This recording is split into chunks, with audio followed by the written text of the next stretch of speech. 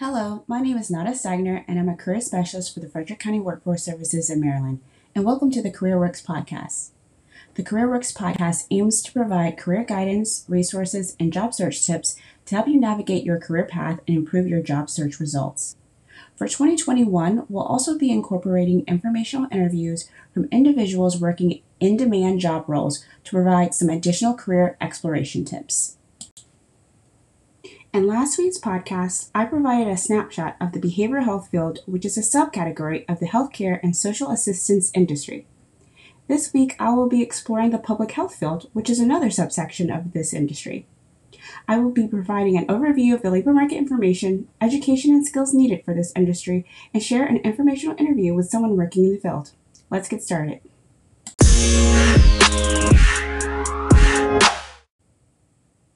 According to the CDC Foundation and the American Public Health Association, public health is the science of protecting and improving the health of people and their communities.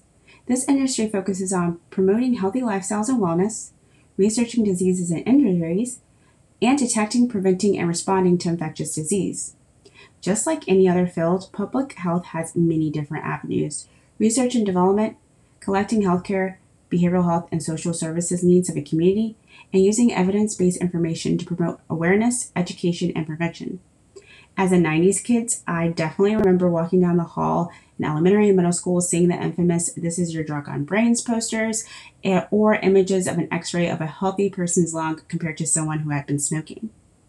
If those don't ring a bell, the writer Elaine Ziner highlighted some notable and successful public health education campaigns, which included the Truth Initiative, which was an anti-smoking campaign targeted to teenagers, the Get Yourself Tested campaign, which targeted young adults to get tested for potentially infectious diseases and get vaccinated, and the Man Therapy campaign, which focused on reducing the stigma of receiving mental health services. I definitely remember 2 out of the 3 of those campaigns, the Truth Initiative and the Get Yourself Tested campaign. Those advertising commercials were all over, like MTV, VH1, and just other major networks. And I do remember seeing them in magazines. And they were actually pretty successful because there has been a significant decline in the use of tobacco products and just more awareness about getting tested. So what skills and education are needed to be successful in this field? Depending on the level of education you receive impacts what skills you may need on the job. An associate's degree in public health may help you get an entry-level job that focuses on administrative tasks, but you also probably need strong written and oral communication skills, organizational skills, and multitasking skills. However, bachelor's and master's degree are typically required in this field if you're looking to have a higher earning potential and be successful. Typically, you will need to have strong analytical and communication skills, a firm understanding of cultural competency, a firm understanding for policy development and planning, interpersonal skills, financial management, and leadership skills. You will probably also need this if you were thinking about getting your doctorates in public health as well. Typically, individuals who have this level of education work in academia, upper management, and research. Since there are so many different job roles in the public health field, I'll mainly be focusing on the public health education specialist as a job role. The average salary for this career is $26.55 an hour, and the field is definitely in demand. If you're looking for employment, the industries that typically hire these job seekers are general, medical, and surgical hospitals, local and state government, individual and family services, outpatient facilities, and social advocacy organizations.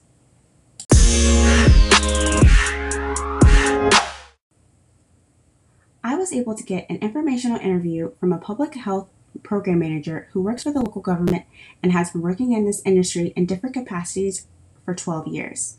I'll be reading her story. I like to say my career path in public health chose me. Once I graduated from undergrad, I wasn't exactly sure what I wanted to do. However, with a degree in sociology and anthropology, I knew there were several paths my career could have taken me on.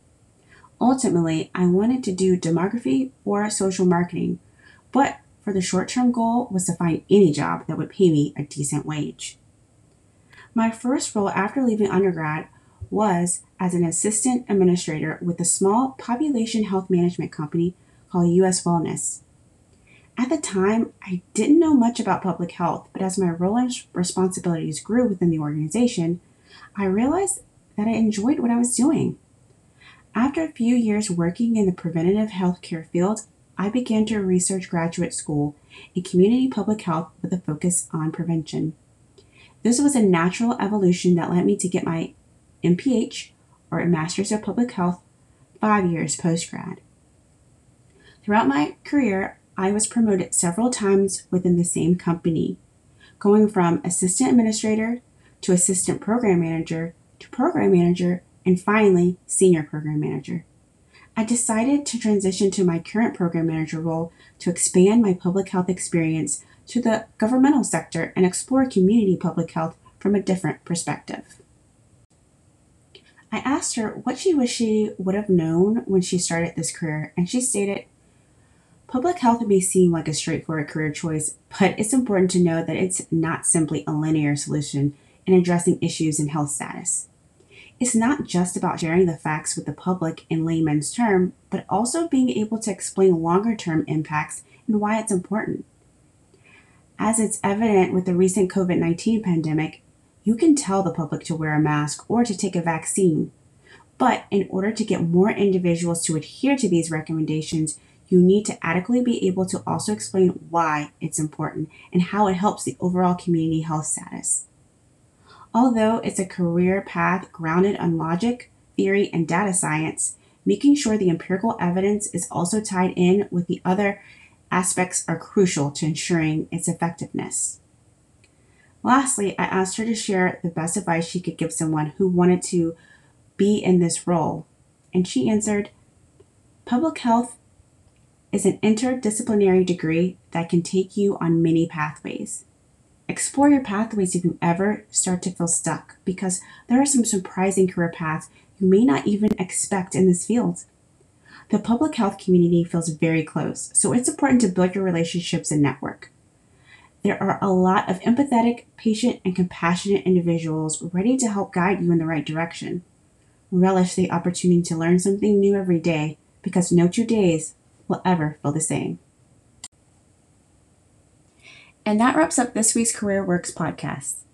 If you found this helpful, please share with a friend or take a moment to give us a rating or review on iTunes or on your favorite podcast platform. We'll be back in 2 weeks with another episode. Thanks for listening.